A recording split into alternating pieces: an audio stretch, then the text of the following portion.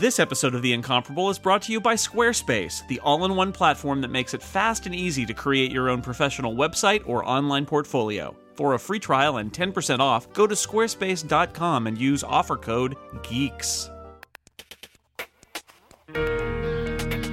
The Incomparable, number 178, January 2014.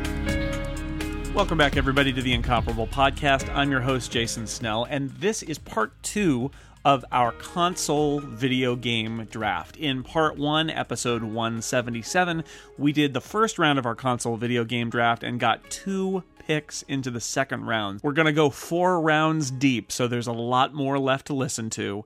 And so let's join our draft in progress. My guests are Greg Noss, John Siracusa, Moisés Chuyan, Steve Lutz, and Tony Sindelar. And I believe it's Moisés's turn. See, now I'm kind of in position behind the reverent picks, being a goofball and choosing the equivalent of Miami Connection to an extent. Yeah, we've never seen the like of that. Yeah, you're in there with Monty or Steve. What? Is there a game where you can play as Skeletor? Because I want to draft There had that. to be a He-Man game at some Must have point. been, It probably came with a Burger King meal. I want a game where I play as Skeletor. I'm not interested in a He-Man game. Thank you, sir.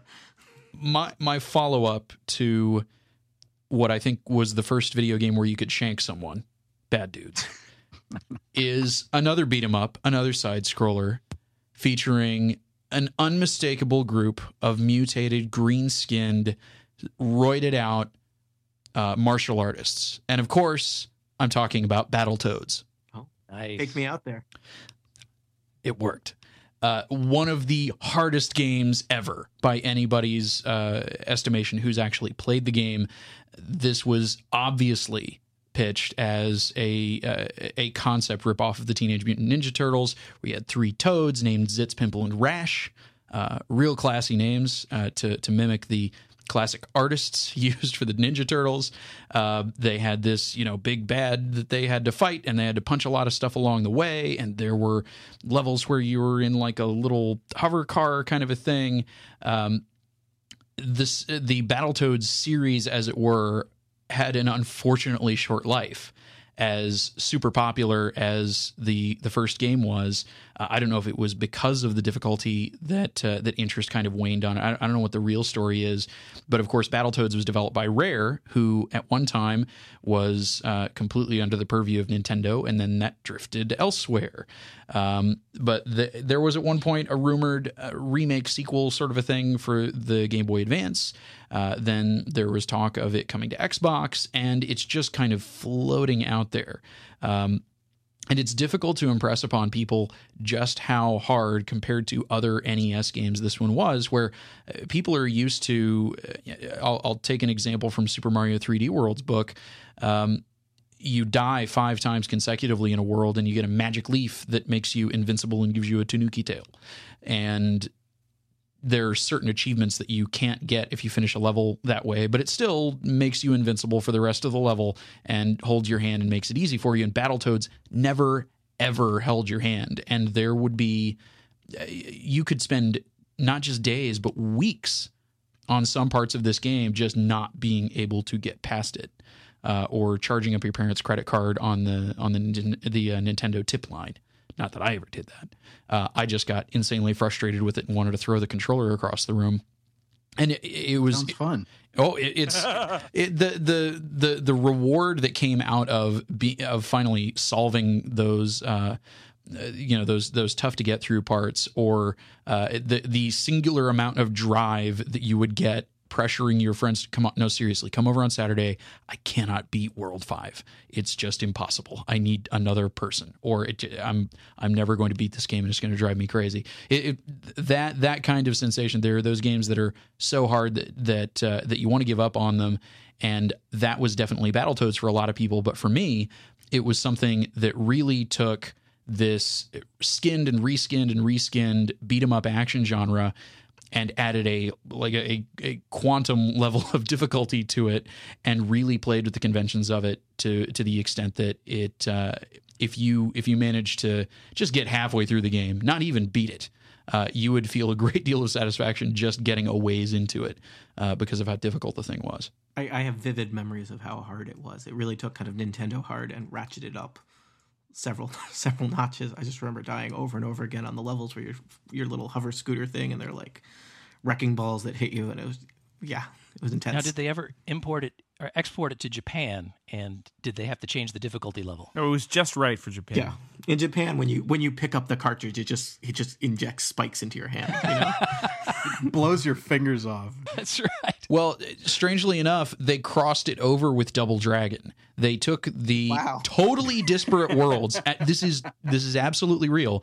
They took the totally disparate worlds of Battletoads and Double Dragon and merged them, and had the three Battletoads and Billy and Jimmy, the Lee brothers of Double Dragon, uniting to fight the forces of the Dark Queen and Shadow Boss. The Dark Queen, basically the super sultry, sexed up alternative to Shredder, but otherwise the same kind of looming dark presence. But can you sex up Shredder? I think everybody should sex up Shredder. Too much. Turns out. But yeah, I really wish that the Battletoads had more of a life. There was a Super Battletoads game for the SNES, and that was a lot of fun too. And there was an NES version and an SNES version of Battletoads and Double Dragon. I don't know how rare or difficult the cartridges are to find. I know that everybody I know finds things in a place other than the physical realm at this point when it comes to games like this. Well, Moisés, you've done it again, but it's these NES games, because again, I have no NES history at all. I have never even heard of this game. So, thanks for bringing it up. Classic. Yeah, NES. That is a terrific, classic, well-loved game. I don't know how you could think that was a jokey pick. And I thought Tanuki was your theme, but actually Mario Brothers had the Tanuki, and that was Tony. I know the Battletoads cartridge was really rare, and there was apparently some kind of thing on the internet for a while where people were calling the pawn shop that's from that reality television show and asking them if they had Battletoads like every hour for days, just to...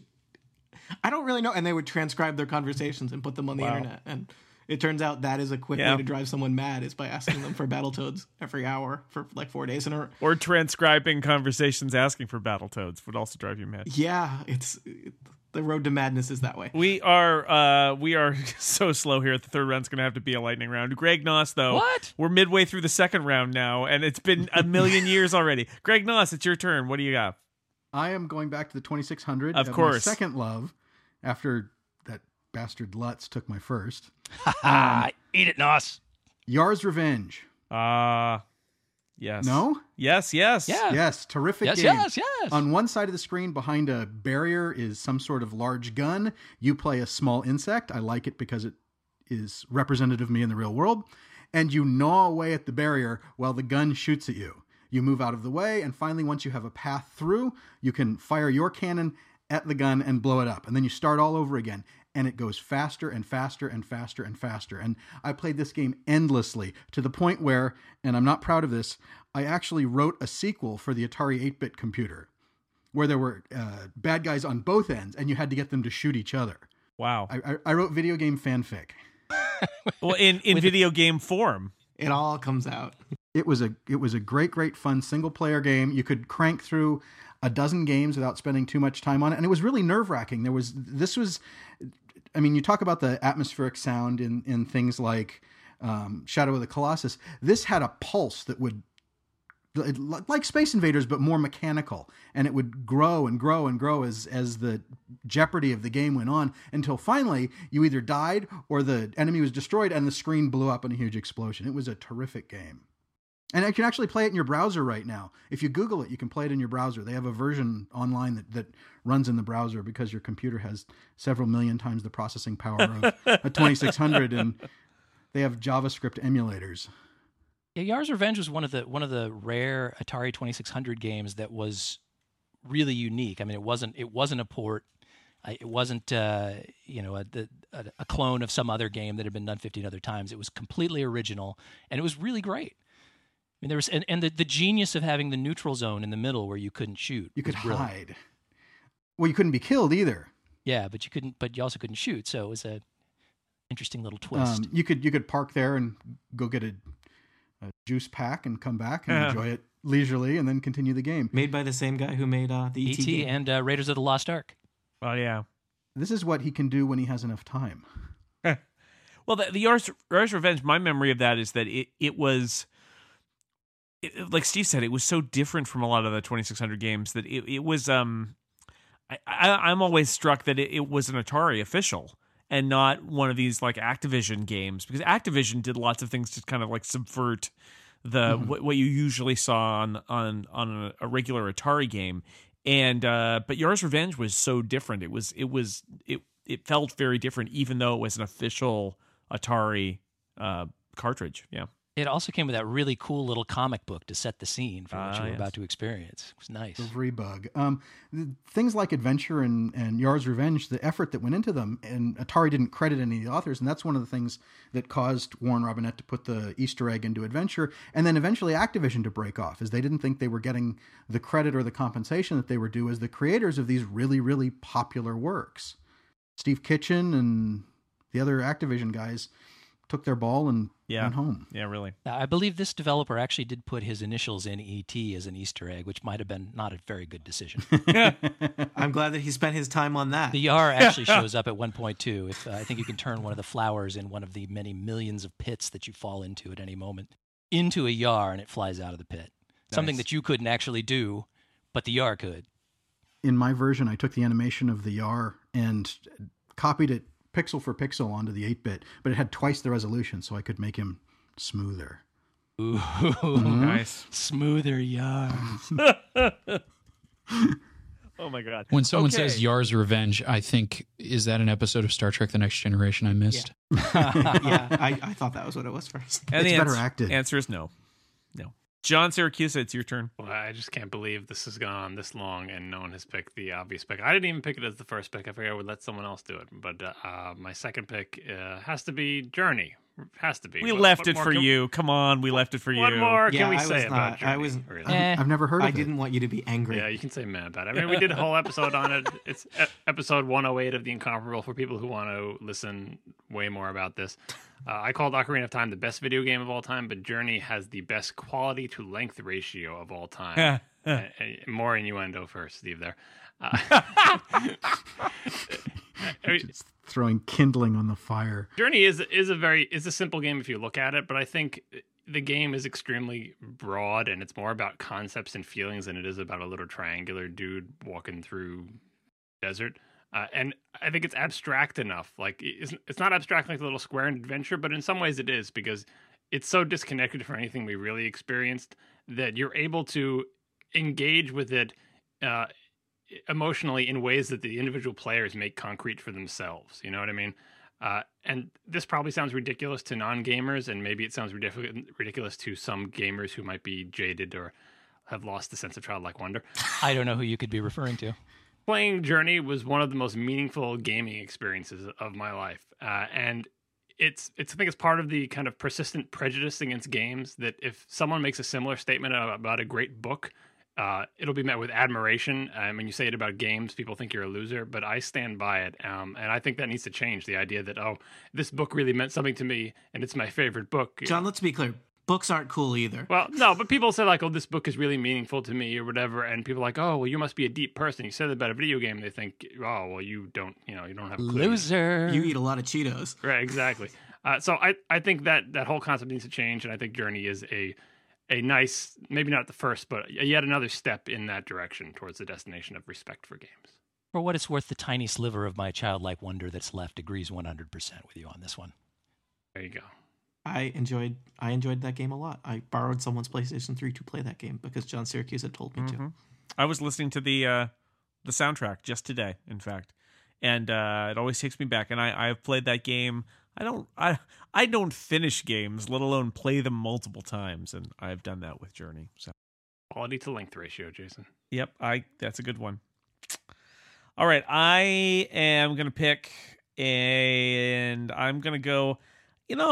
I don't love racing games. I don't entirely understand. It's almost like a theme here, and it's not intentional. The super realistic racing games, like on my iPad, you can play racing games that are like crazy simulations of cars and and racetracks and all of that. And you know what? Maybe it's because I was brought up on Night Driver on the Atari 2600, which is why are they driving at night? Because there are not enough graphics for the daytime. We can't do that. So Black is cheaper to render.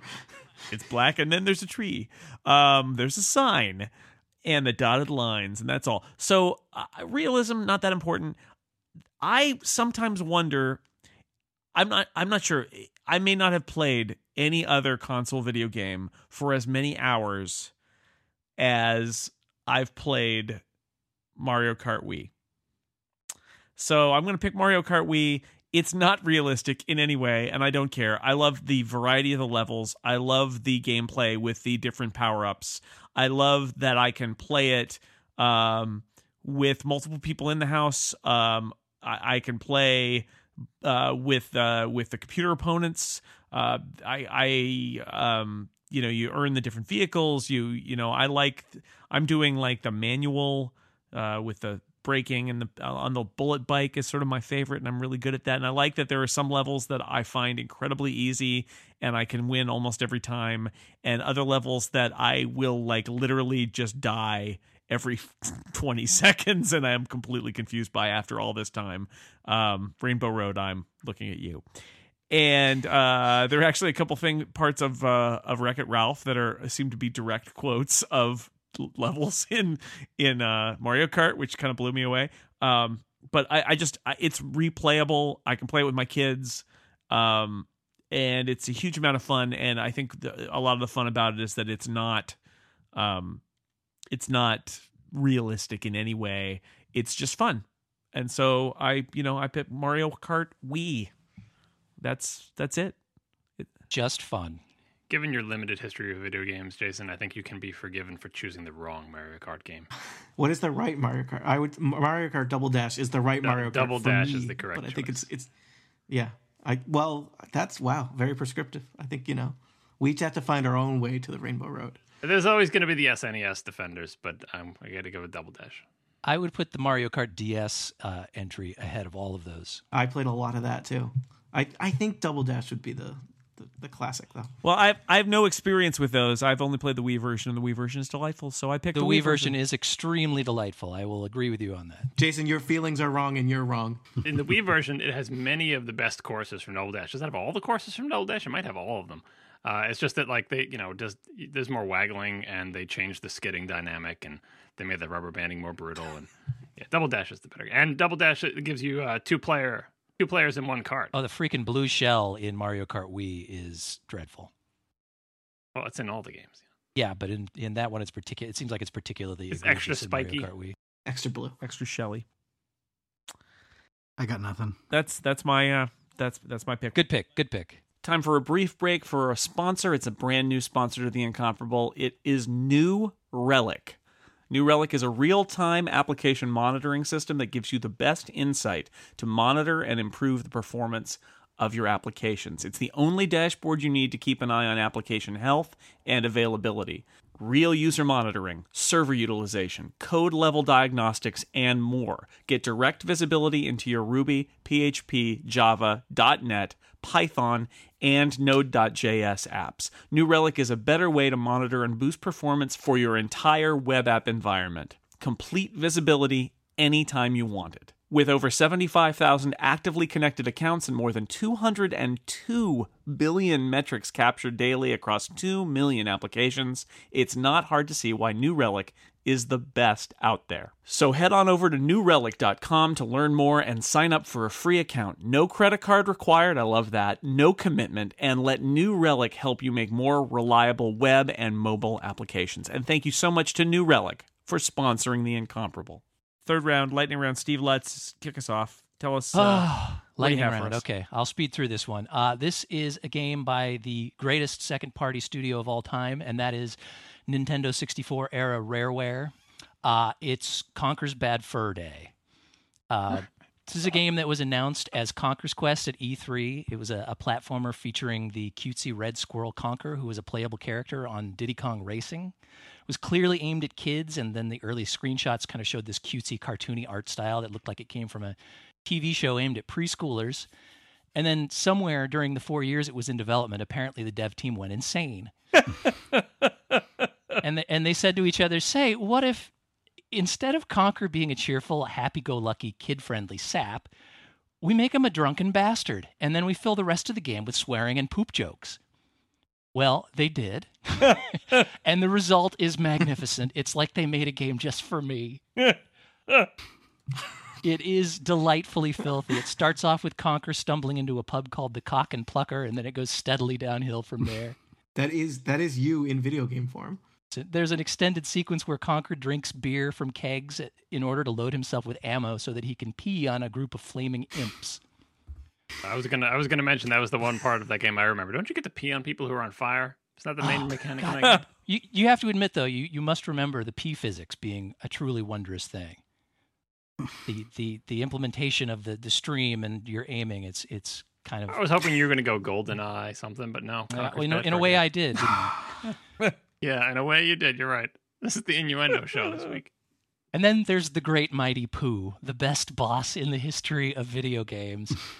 He's a gigantic opera-singing turd with sweet corn for teeth who attacks by hurling chunks of himself at you. Meanwhile, the art style and the music are still just this, it's still this completely over-the-top cute stuff, which just makes the film all the more hilarious. But it's not entirely scat humor. The game's also filled with a lot of clever parodies of movies and gaming conventions. If it was entirely filth, I probably wouldn't nominate it, but it also is an incredibly fun game to play. There's this great variety in the gameplay. One minute you're in first-person shooter mode, blasting dung beetles to bits with a slingshot. The next you're playing a twisted version of Donkey Kong where you dodge rolling balls of poo instead of barrels. It has challenging bits, but it's never horribly frustrating. It controls like a dream, even on the crappy N64 analog stick. Has some of the best, considering it came at the end of the Nintendo 64's life cycle, it's not surprising, but it has some of the best graphics, I think, that were ever produced on the Nintendo 64. A wonderful dynamic soundtrack, including a great tune in Dung Beetle Land where the majestic fart is used as an instrument to great effect. Start to finish, I think this is probably the most fun I have ever had playing a console game. And as such, I select Conker's Bad Fur Day. Thank you. Wow. You're getting that, everybody. Ocarina of Time, meh. Conker's Bad Fur Day, 2 thumbs up. Oh, Conker's Bad Fur Day is great. You know, the problem with Ocarina of Time is they had a guy on that group who was like, whoa, too many poop jokes. Conker's Bad Fur Day, that guy did not have a job. No way. Yeah, that probably would have helped. But as I pointed out, Conker is all about variety. You're never doing the same thing twice. And Ocarina is the same thing over and over again. Except for the poop jokes. But they're different poop jokes. They're different. Oh, yeah, you can go a long ways with a poop joke. I've lasted 41 years. Yeah. There you go. All right. Lightning round. We're moving on. Tony. All right, I'll actually be a lightning round. I am going to also go for the N64. I will draft GoldenEye from 1997. This could have been a crappy movie tie-in game. Because tied into a crappy movie. In fact, it arrived 2 years late. It came out in 1997. The movie, GoldenEye, the movie, was 1995. So it was very late for their movie tie-in. But it managed to be kind of an amazing game that kind of brought the first-person shooter experience that, lots of PC gamers had to the console.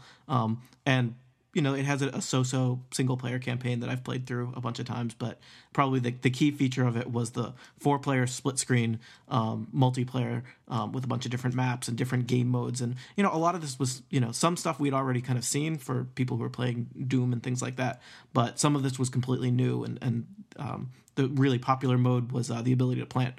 They had proximity mines and remotely controlled mines, which were kind of a new twist on the, just running around hallways shooting at people. And, it has pretty simple graphics for the time. The characters' heads kind of look like squares with kind of a picture of Pierce Brosnan superimposed on the square. But at the time, I think it was really exciting, and I played countless hours of the multiplayer experience of GoldenEye. All right. That's me. People love GoldenEye. That's better game than the movie, and you don't get to say that very often. Moisés, it's your turn. Well, rounding out my theme of adjective noun titled games that involve pairs of dudes going on a side-scrolling quest of some sort. Not a beat-em-up, a licensed game, which I still own a cartridge of, the Nintendo Entertainment System's McKids. McDonald's. Okay, there's your jokey pick. McDonald's.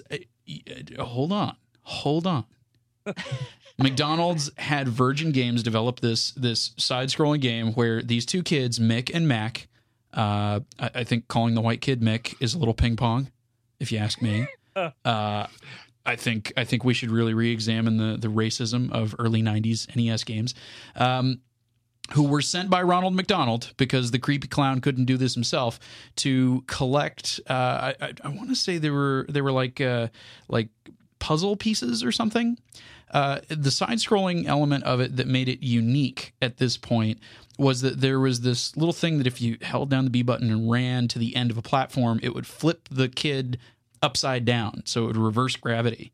And it is a surprisingly good platformer for something that is a crassly fast food branded game released for, at the time, the behemoth of home consoles. And reviews were, people were like, this is garbage, sellout, crap. And there were others that praised the platformer elements of it. I rented it when I was a kid and was surprised that it wasn't awful, and kept it longer than the regular 2 or 3 days or whatever they gave you at the grocery store, where you used to be able to rent video games. And then you found yourself inexplicably craving McRib. Well, the crazy thing was I lived in a suburb of Dallas where they were test marketing the McStuffins. Wow. Does anybody know what the McStuffins is? It's on Disney Junior right now, right? Take a baguette, hollow it out, and put meat and cheese and grease into it. So they would have like a pepperoni pizza, McStuffins. And so when I found myself going, wow, McDonald's, I see it in a whole new light. Let's go to McDonald's, Mom. There's this weird thing that is crazier than the McRib on the menu. And I was like, let's go to Burger King, Mom. This place creeps me out. But the game, it really is surprisingly good. And it wouldn't seem that way from the way that it's described. And believe it or not, it was reiterated into, I want to say, a Master System game called Global Gladiators or something or another, with the same two leads, but completely unrecognizable compared to the NES game. McKids, y'all. It is better than Spot the Cool Adventure. It is better than Chase the Chuck Wagon. Fido Dido. It's better than Fido Dido. There's that game where you play as the Noid. Yo-Noid? You mean Yo-Noid? Yeah, it's better than Yo-Noid. And it was released in Europe for our European incomparable listeners as McDonald Land, which is probably what they just should have called it. I'm still trying to get over McStuffins, actually. So is everybody who ate them. Yeah. All right. Sounds delicious to me. Greg Noss, your turn. I am going to jump all the way forward in time to the PS2. Whoa! Whiplash. Yeah, I know. I bought it from a friend who was dumping it because he was moving for $10, and it included all of his games, including Shadow of the Colossus, and all of the saved games on his memory cartridges, which is how my kids stumbled across a save game for Lego Star Wars named Jake Bigcock. Wow. They got to learn that stuff somewhere. And I'm going to choose Burnout 3 Revenge. And the reason I'm choosing it is because it was just a hell of a lot of fun. My kids, 4 or 5 years ago, my wife and I would sit around the TV taking 4 or 5 minute long turns just smashing the hell out of cars. And when you crashed in that game, it would go into a slow motion of your car being destroyed or your opponent's car being destroyed. And it was just tons of fun. We spent nights and nights and nights playing this game together as a family. Screw you, haters. Destruction. It brings the whole family together. Oh, that's, we played on the PS1. What's the game where all you do is smash other cars and there's a killer clown who tries to kill you? Twisted Metal. Twisted Metal. Oh my God. I cannot tell you how much time I spent playing that game. And it's just, it's just ridiculous destruction. But fun. Destruction is good. Video game destruction. Let's pause for one of our sponsors. It's Squarespace. They are no stranger to podcast sponsorship, but this is the first Squarespace sponsorship of The Incomparable. If you don't know, Squarespace is the all-in-one platform that makes it fast and easy to create your own professional website or online portfolio. And for a free trial and 10% off, you can go to squarespace.com and use the offer code GEEKS. Now, you may be familiar with the Squarespace name, but you really know what Squarespace is all about. This is a company that has won numerous design awards. So what you're going to get when you build a website with these highly customizable templates on Squarespace, they're beautiful. They're very attractive, but they're still customizable, so you can change them and shape them to be exactly what you want. Or if you don't want to design your own website and you want to take it right out of the box, you know they're going to be beautiful. And they're constantly improving their platform. There's a great behind-the-scenes publishing platform that they use. They're always adding new features, new designs, and better support. It's very easy to use, but it's also got a great support team that works 24/7 to take care of you. There are more than 70 people who work at Squarespace on the customer care team, and even the customer support team has won awards. It's not just design awards that Squarespace has won. It's actually support awards too, so you know you're going to get good support. And here's the deal, it starts at just $8 a month, and that includes a free domain name if you sign up for a year. So a really good deal, beautiful templates. Lots of people are using this. A lot of my friends are using Squarespace to build their sites. There's a free trial. You can get started. No credit card required. It is a legitimate free trial. They're not going to charge your card if you forget and try to make some money off of you that way. You can start without putting in any credit card numbers. So the next time you're going to build a website, think Squarespace. Everything you need to create an exceptional website. And thank you to Squarespace for supporting The Incomparable. John, what do you have? I continue to be disappointed that no one is stealing these things from me. At least someone stole Shadow of the Colossus. But anyway, yes, number 3, it has to be, and I can't believe it's a testament to the quality of recent games this is pushed down to number 3. Super Mario 64, the most important game with the capital I on my list, or any of your lists for that matter. The biggest technological change in the history of video games, uncontestably, was the change from 2D to 3D, and Mario 64 was the first great 3D game. It showed all the other games. Yeah, well, what's the console? This is the console game draft. That's right. Yes. There's these computers. You should check them out. We pretend that there are no computer games in this draft. Although, actually, even if you want to include like first-person shooters and stuff, I think Mario 64 fulfilled the promise of 3D in a way that first-person shooters didn't, because instead of like looking through a porthole, you finally got to see like the whole world. So to give an example, one of the things that you could experience in Mario 64 that was much more difficult to express in a first-person shooter type scenario was the joy of flight, or the fun of because if you try to do flight in a first-person game, it's suddenly you're in a flight simulator, and it's not the same thing as being able to see the world around you and flying. And like the way they managed to pull that off in Mario 64, it felt more like your dreams of flying than it felt like I'm playing Microsoft Flight Simulator with a gun sticking out of my abdomen or something. And platforming, the same thing. Like, what's fun about jumping? Like all the 2D games, it's fun to run sideways and scroll and jump. This was a game that, like, in 3D, it's like you can't do jumping in 3D because how will people even tell what the hell they're landing on? It will make no sense. And all that joy of Super Mario Brothers and Super Mario World and all these other games, it'll be gone because people will just be trying to land on things and not being able to control. And they pulled it off. They figured out jumping in 3D is fun. Doing backflips onto platforms, the third dimension, all that stuff can actually work. And up until that point, it wasn't clear that that was the case. It's like, okay, well, you can do first-person shooters and flight simulators, but you're not going to make a little guy run around and jump on platforms. That's going to be so frustrating. But they pulled it off, and that's the template for the entire rest of the console 3D third-person video game genre from that point on. Isn't that part of the problem with the third-person 3D video game console genre? That wasn't a problem when Mario 64 came out. It did it right. Many other games followed in its footsteps and tried to do it. It took a long time for any game to even do the basics as well as Mario did. Remember, the saying back then was, the Mario 64 camera sucks, but it's still the best camera in the industry. Everyone complains about it, but it's better than all the other cameras. And that was true for a long time. I was as amazed by Super Mario 64 when it came out as anybody else, and I thought it was a fantastic game, and loved it at the time, and I just tried to play it recently, and it's frankly unplayable now. At least with the N64 stick. I still think it's great. I mean, that what shows on it is that it, the things that we've polished up better. Camera control, and Mario itself did camera control better in each subsequent Mario game, to the point where now in Galaxy the camera is practically invisible and you never have to worry about it, and it's practically perfect. But it takes a long time to build up to that. So with the exception of the camera, the level design and the way you get to do all these fun things, in this game. They figured out a way to make a Mario game in 3D that was fun, not making it like, oh, we just take the 2D game and flip it into 3D, because that wouldn't work.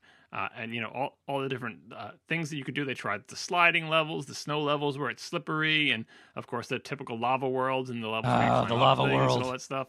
I think they did an amazing job of converting a game to 3D without simply taking the 2D one and extruding it, which would not have worked at all. I think I'm just getting old, but I can't deal with that camera anymore. Makes a neat noise when you reposition it.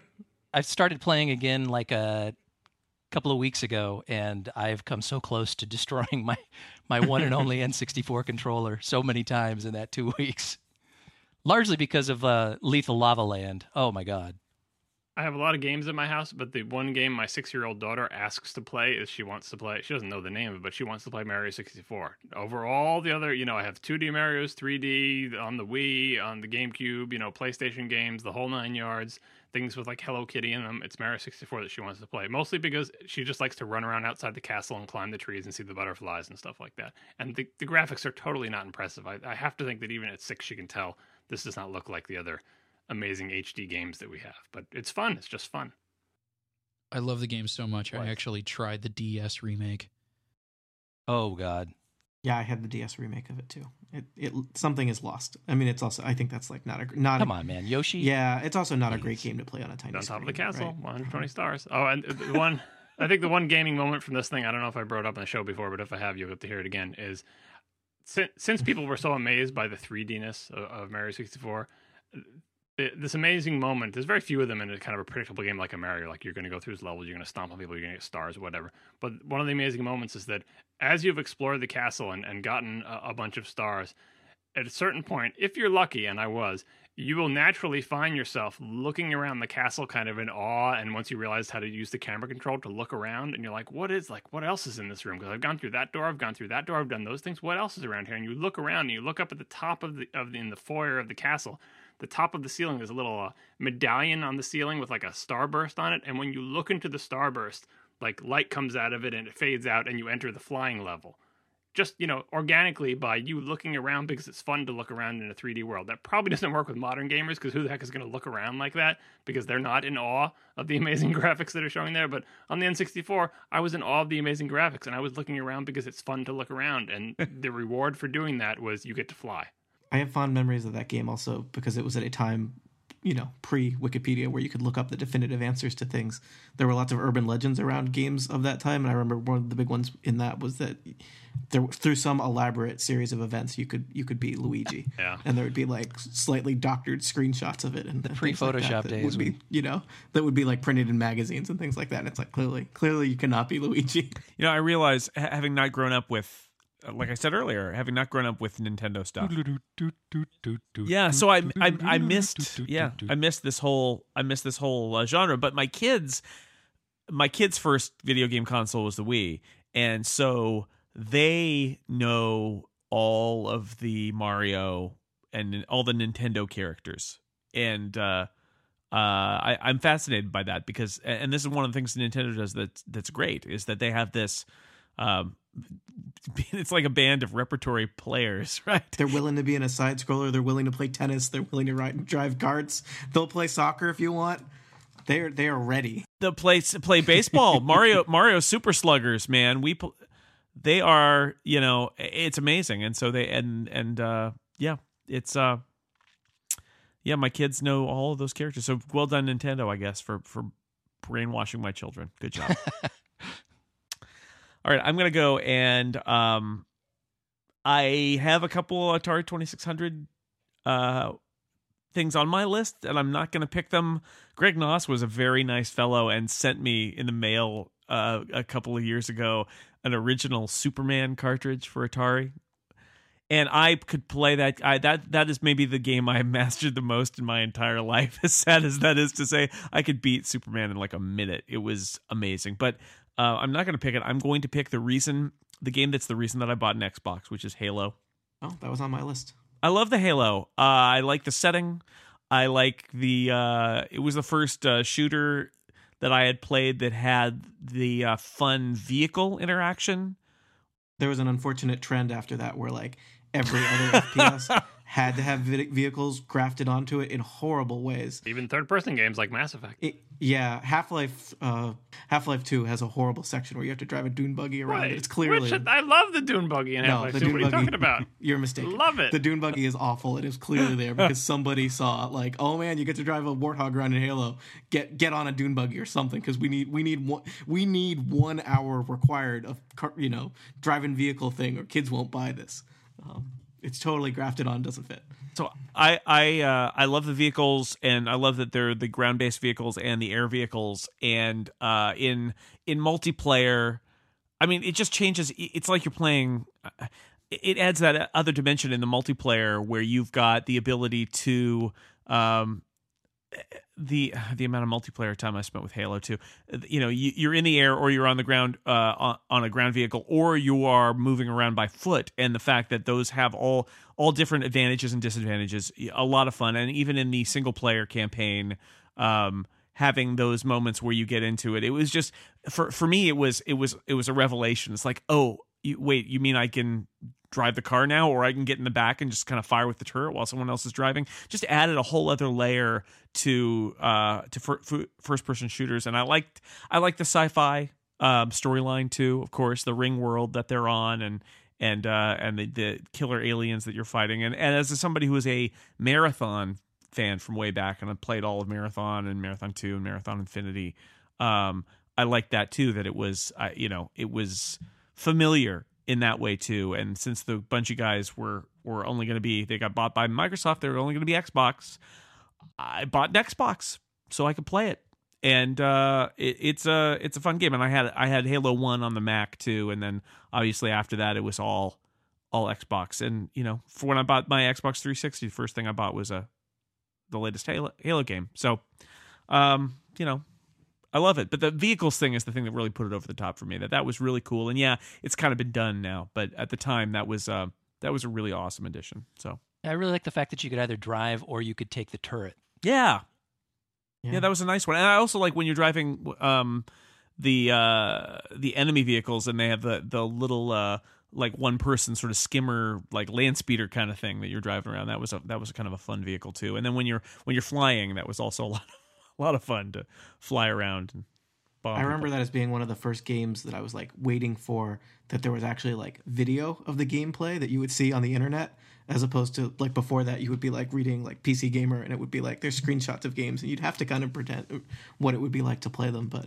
unfortunately I remember the video, like even from one of the Steve Jobs keynotes, where he was talking about how awesome Halo would be, and then Yeah. That's why I waited to play it on the Mac. Yeah. Oh, you're a purist. No, not a purist, because the Mac port was terrible. But It really was. So I was so angry that they took that away. Microsoft took that away from us. Yep. It was like the final act of an evil giant. This is why we can't have nice It's things. true. It's true. I'm looking forward to Destiny. Now that those guys have bought their freedom from Microsoft, and Destiny is going to be released on PlayStation and Xbox. So, Did you play Halo 4? I have played some of it. I have it on my 360. Yeah. I played it all the way. It's a little, I feel like, Is it like a Metroid Prime 4? I don't know. I don't know, but it's kind of, there's not a lot. It's more of the same, but I never played. It's a lot more. I think I never played ODST. Halo. Yeah, I never played ODST. I have played all of them, and Yeah. I mean they're enjoyable, but they're recycling a lot now. The amount of new stuff for the amount that you're just experiencing it over it's diminishing returns as they go deeper in the pile, I guess. Plus, seriously, who plays first-person games on a console anyway? I jumped from Halo 2 to Halo 4, and so for me it was like I had a lot of catching up to do. So Destiny looks exciting. I'm hoping they do. Yeah, me too. Some cool stuff. And I guess, and to be fair, Halo 4 is not actually was that Bungie, or was that was actually no that's their own stuff. 343 Yeah, studio. yeah. So.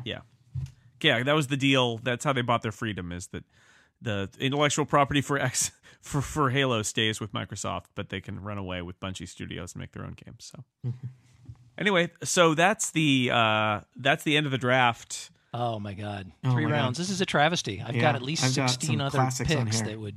Oh, Well, we should let us at least name our titles of. All right. We'll do one more round. But first, a word from our returning sponsor. I love it when they come back. It's MailRoute. MailRoute is still out there. It's still filtering my mail, and it's filtering out all the spam and all the viruses, which I appreciate greatly. MailRoute is the leading hosted service that cleans your email and protects your mail servers.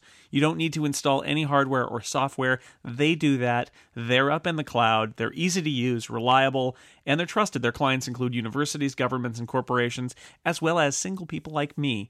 And there are no user minimums, so the little guy is fine at MailRoute. MailRoute's whole focus is delivering clean email, the stuff you want to see, and saving you from the stuff you don't. And it's got a super simple interface. They've built the interface and tools with admins in mind. And if you want to do account management in a larger organization, they've even got an API. MailRoute supports LDAP, Active Directory, TLS, mailbagging, outbound relay, everything you'd want from the people who handle your email. And here's the best part: for a free trial, one-step sign up, go to mailroute.net/incomparable. How about that, huh? And you'll get 10% off for the lifetime of your account. There's a free trial. You can try out MailRoute, see how it works. You don't have to leave your mail provider at all. It passes the mail through, filters out the junk, so you only see the good stuff.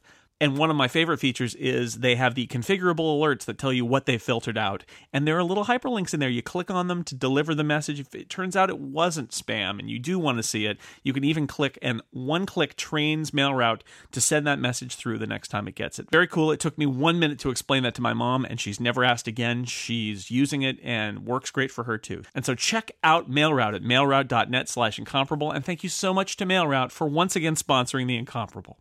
Okay, I'll tell you what. Let's do a fourth round, but you got No 30 commentary. seconds. You just got 30 seconds. Yeah. All right, Steve, go ahead. Say something. My 30-second pick is Silent Hill. There were horror games before Silent Hill, but Silent Hill was the first to really do it right. The Resident Evil games are more of a visceral, dogs jumping through the window sort of horror, and Silent Hill is really more of a psychological horror. It's about an ever-mounting sense of dread that just endlessly ratchets up as the game goes on. It's technically clunky, but I think it actually turns all of its weaknesses into strengths. And, I strongly considered picking Silent Hill 2 because that also was fantastic, but it's never really scary. And this one genuinely is a frightening game. Also have to throw out a shout out to Akira Yamaoka, whose music is the best music I've ever heard in a video game, bar none. Period. All right, Tony? One game for 30 seconds or as many games as I can cover One in 30? game. Okay. I will go with Choo Choo Rocket for the Dreamcast from the year 2000. The Dreamcast would be my favorite console of all time. I remember buying a Dreamcast with my college roommate when the Dreamcast was like being discontinued, and you could get it for like incredibly cheap. I think it was like $75. And we bought pretty much the entire Dreamcast library of games also because there weren't very many. Choo Choo Rocket is a kind of bizarre, awesome Japanese puzzle game where the single player, you kind of place arrows and you have to lead mice into spaceships so that they can go to the moon. But you have to keep the cats that are following the mice out of the spaceships because they eat the mice. But then it has this incredibly frenetic multiplayer mode with, you can play with up to 4 players and 4 spaceships, and you're placing arrows to try and bring mice to your spaceship and bring cats to your other people. And this game turns people into animals in ways that I have never seen. I have never heard as violent and foul-mouthed swearing as I've heard from people playing Choo Choo Rocket, even people who should know better. So Choo Choo Rocket is a great game, and the Dreamcast was a great system, and that's what I'm going with. All I right. lost track of time. Moises, what's your quick pick? Teenage Mutant Ninja Turtles 2, the arcade game for the NES, because it was a weird attempt to crunch the Ninja Turtles arcade game into an NES-sized package, and it still actually worked pretty well. I owned that game, and when you combine the price of that cartridge with the amount of quarters I spent in the arcade, the small fortune that game separated me from is incalculable. Greg, what do you have? I am going to choose a game that is also a console in itself, Atari Super Pong, which was the home version of the arcade Pong. I found one in a Goodwill for $5 about 15 years ago when I bought it, and the D batteries to make it run cost more than the console itself. But I set it up at a party that night, and of the 4 different Pong variations, we played it for hours. Great fun from a simpler time. Nice. John, what about you? My last pick is predictably Eco. and we already mentioned Shadow of the Colossus was from the same makers. This is, aside from maybe Another World, also known as Out of This World, I think in the US, this was the first arty game that I played, and it grabbed me in ways that games with much fancier pedigree didn't from like well-known makers. I wrote an article about it at Ars Technica a couple of years ago, and as part of their Masterpiece video series. So if you want to hear me talk about this more, you can read that. Maybe Jason will put it in the show notes. I think it stands out because the developers had such different priorities than their peers did. They focused all of their energy on one or two things: animation, lighting, atmosphere, and all that they did extremely well. And in particular, the sort of consistent non-cheat based level design. It was an actual castle instead of a bunch of world boxed pens connected by magic portals. And it really stands out as a place that I can remember being, despite just having seen it on a TV screen. Jason still hasn't finished this game, although he has it, so I don't want to ruin the ending. But suffice it to say that Eco was my journey before Journey existed. All right. I like that you mentioned Out of This World. That is one of my favorite PC games. And since I already mentioned Superman, I'm not going to pick it. Instead, I'm going to pick the Atari 2600 game I played the most, which is the Atari 2600 port of Space Invaders. I cannot tell you how many... Oh, God. I mean, you talk about wasting your life as a child. Space Invaders. Space Invaders. I would call that the first port that was actually better than the arcade game. Yeah, I mean, I had the Pac-Man cartridge... And that was so much worse, although, except for one thing, which was that once you had it, you didn't need to pay more quarters. That's not grading enough. It was really more like a... But Space Invaders was a great Atari 2600 game. It wasn't just a popular arcade game. As a 2600 game, it was great, and I played it forever, just endlessly played that game. And... you know, and damn if the pace of the dun, dun, dun, dun, dun, dun, dun, dun, as it sped up and the Space Invaders came lower. And did you ever do the double shot hack? No. Yeah, if you hold a couple of the difficulty buttons down on the 2600 and turn the power on, you could fire 2 bullets at the same time. Sweet. Maybe I did do that. Actually, that does sound familiar. That's based on the strength of the Space Invaders. Asteroids was my favorite arcade game at the time. And so I actually bought a black market VCS 2600 Asteroids before it came out. It was the Sears edition, and the serial number had been scratched off. And I paid like $75, which was like all I had from my newspaper route. And I was so bitterly disappointed. Not the first time and not the last. Old video games. I should say. So Dan Morin. Old video games. Dan Morin couldn't be here, and so let's walk through what he would have selected. Oh, we're done with the abuse elders and on to the abuse Dan portion of the podcast. Shouldn't we get to say our remaining? Yeah. Let's just titles only first. Yeah, let me. Well, no, I'm going to talk about Dan, and then you guys can throw your leftovers. And then Dan's picks are off the table out there. So Mario Kart 64 was his first pick, N64 version of Mario Kart, which would have driven me to not pick Mario Kart Wii. He then would have chosen Red Dead Redemption on the Xbox 360. That's kind of a PC game. Yeah, then he would have been really angry that Tony picked GoldenEye, because he would have picked GoldenEye. So he would have gone to his next selection, but sadly, Tony already picked Super Mario Brothers 3. So he would have had to move on to Bushido Blade for the PS1. That's a classic fighter game. Very different. You could hit people with one hit if you did it right. It's this kind of stylized samurai fighting game. That was a classic. And his 32nd pick would have been Baseball Stars on the NES.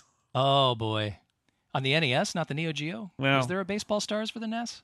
What Dan says in his email. I guess Baseball Stars 2 was on the Neo Geo. Because he's at Disneyland. Okay, who has? Let's do the clear out. Whatever else was on your list, Steve. Do you have anything else that you didn't mention that you want to just mention now in passing? I had a crap load of stuff. I will just speed through it. First, Super Mario Brothers, Grand Theft Auto 3, Ghouls and Ghosts, Contra, River Raid, Mega Mania, Pitfall, Raiders, etc., and finally Animal Crossing City Folk. Oh, kids love. Aw. And Morrowind. Oh my God, Morrowind. And Psychonauts. And NHL. Oh, never mind. He thought this was going to be a 3-parter. Tony, what's your leftovers? All right. Star Wars Knights of the Old Republic for the Xbox. Pikmin for GameCube. Jet Set Radio, also known as Jet Grind Radio for the Dreamcast. Final Fantasy VII for the PlayStation, GTA 3 for PlayStation 2, which Steve mentioned, Gears of War, Resident Evil 4 for the GameCube, Metal Gear Solid for the PlayStation, Castlevania Symphony of the Night for the PlayStation, Mega Man 2 for the NES, Psychonauts for the Xbox, I think Steve mentioned that, and then Orange Box / Portal for the Xbox 360, which probably would have been my next pick, but I wasn't sure how that fit, as it's like multiple games in one. PC games. That's also a PC game. That's in the PC land. I mean, it was available for Xbox at the same time. It was, but there's I certain know. games that are really PC games, and Half-Life is one of those. Yeah. Yeah, but Portal was available for Also a that. PC game. Yeah, I guess. I mean, you guys picked things that were also available as arcade cabinets. That's true. So, Moisés, any leftovers? I had 2 backup lists. One of them was Adjective Location, Air Fortress, developed by HAL Labs for the NES, Star Tropics. I'm not sure if it was also done by HAL, but it was also a Nintendo-owned property. Do you have to spend space dollars in the Star Tropics? No, Star Tropics is an over-the-top Legend of Zelda type adventure game, which is really super awesome. And then Star Tropics 2, Zoda's Revenge. And then my other one was my Final Fantasy fanboy list of Final Fantasy 1, 2, and 3 US numbering. Greg, anything? I've got Donkey Kong on the ColecoVision just because it was the first home game that could rival the arcade game that I had played. It was incredibly faithful, even if it didn't do all the levels. And Pitfall for the 2600. Pitfall, that's a good one. That's a great one. Pretty much anything Activision did. In the beginning. Freeway, Mega Mania, River Raid. Kaboom! You get to 10,000 points on Kaboom, his expression changes. Yep. It's what I did instead of having a childhood. You're not wrong. John? I didn't have many more picks. Just more Nintendo good stuff. I've got The Legend of Zelda Twilight Princess, which is, as I've said in past shows, rising in my esteem as time passes. Metroid Prime, which is one of the rare first-person shooter-style games that I think fits in well on a console. Resident Evil, but the GameCube remake, not the original PlayStation one. It's fantastic game. Also a strange case where like the remake is actually better than the original because it is totally the original but just nicer. Kind of like Shadow of the Colossus on the PS3. And rounding it out, Legend of Zelda: The Wind Waker, HD remake or the regular, either one works. They're both great. Right, and my 2 leftovers were Atari Superman. He's like Superman, except he has the symbol of Atari on his shirt. No, the 2600 version of Superman, which I have the cartridge now. Thanks, Greg. He blinks when he's in the room with 2 bad guys. Yeah. And the other one I had down is, since I had that PS1, I spent a lot of time playing Crash Bandicoot, which was a very nice 3D platformer. Why has that not been remastered? Why? Like, those 3 games are so good. Yeah. Yeah, I enjoyed you got a little sci-fi mad scientist kind of thing happening, and it's a Naughty Dog too, isn't it? very You'd nice. think they'd get around to redoing that. Nicely rendered 3D. Problem is that PlayStation 1 Platformer. games are so low poly and so Yeah. low res texture that, I mean, I'd love to see Silent Hill Right. 1 remastered But properly. just keep in mind that I was coming from the 2600, so it was very impressive. No, PlayStation 1 games were very impressive back in the day. It's just that to remaster them now would be a non-trivial You'd have to just remake effort. Yeah. And that pretty much closes the book on this draft, I think. Woo! Yeah, I know. That was a draft. Man, somebody close the door because I Phew. feel a draft. Let him match. Yeah. So this was great. Lots of games, and if you have are in possession of old consoles, you can play these games or emulators. But this was a lot of fun. Little walk down memory lane for some people. Lots of games of more recent vintage, and then for people like me and Greg, lots of things from the old times. Old time. When life was good. Yeah, back in the day. Disappointed there's never been a prospector-based game to speak of. Oh, I'm sure there has. Old Lunky, come on. Dig Dug. That's a good point. Minor 2049er. Just, straight up Minor, too. The Minor. precursor to Lode Runner. Yep. Anywho. Let's not talk about Lode Runner until we get to the computer game draft. Sorry, I'm getting ahead of myself. Yeah. All right, I'd like to thank my guests for picking many video games. This was a lot of fun. Steve Lutz, as always, thank you so much for coming. And boy, you play a lot of video games. Damn, a lot of old video games. My pleasure, sir. And yes, I have wasted my life. All right. As long as you can consider that. All those video games will flash before your eyes as you're on your deathbed, and you'll say, somebody hand me a joystick. I would play a few more games. I actually think it's a positive. Yeah. I think it's good. It kept me off the streets. Yep. That's right. Oh, man. Imagine the life of crime you would have among had. other things. He would be the victim, though. Greg Noss, thank you for being here and Speaking picking of victims. and making my picks seem contemporary. Thank you. I just want them to stop making video games so hard and complicated. Yeah, I agree with you. I'm with you. Tony Sindelar, as always, thank you for being here, and you also play a lot of video games. I'm discovering Possibly too many. Never. Not true. There is no such quantity. Moisés Chuyan, thanks for dropping in. It was great. You were like, hey, video game episode, what's that all about? And you came with some crazy picks. I'd never heard about Battletoads, so thank you for enlightening me and changing my life. Finally, my time working customer service at Funko Land had a purpose. And John Syracusa, as always, thank you for. I'm glad nobody sniped your snipe journey, because that really would have been ugly. I was prepared for it. It could have happened. In fact, I'm kind of disappointed that you guys all picked terrible Atari 2600 games instead of that. But, whatever. We're old.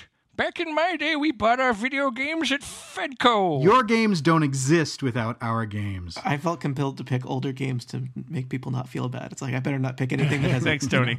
The year starts with a 2. That would be scary, right? You guys like ones. This should right? be classics. Yeah, classics. I did That's not. right. I didn't pick anything from Vintage games. the last 5 years because I felt like, It's like the Hall of Fame.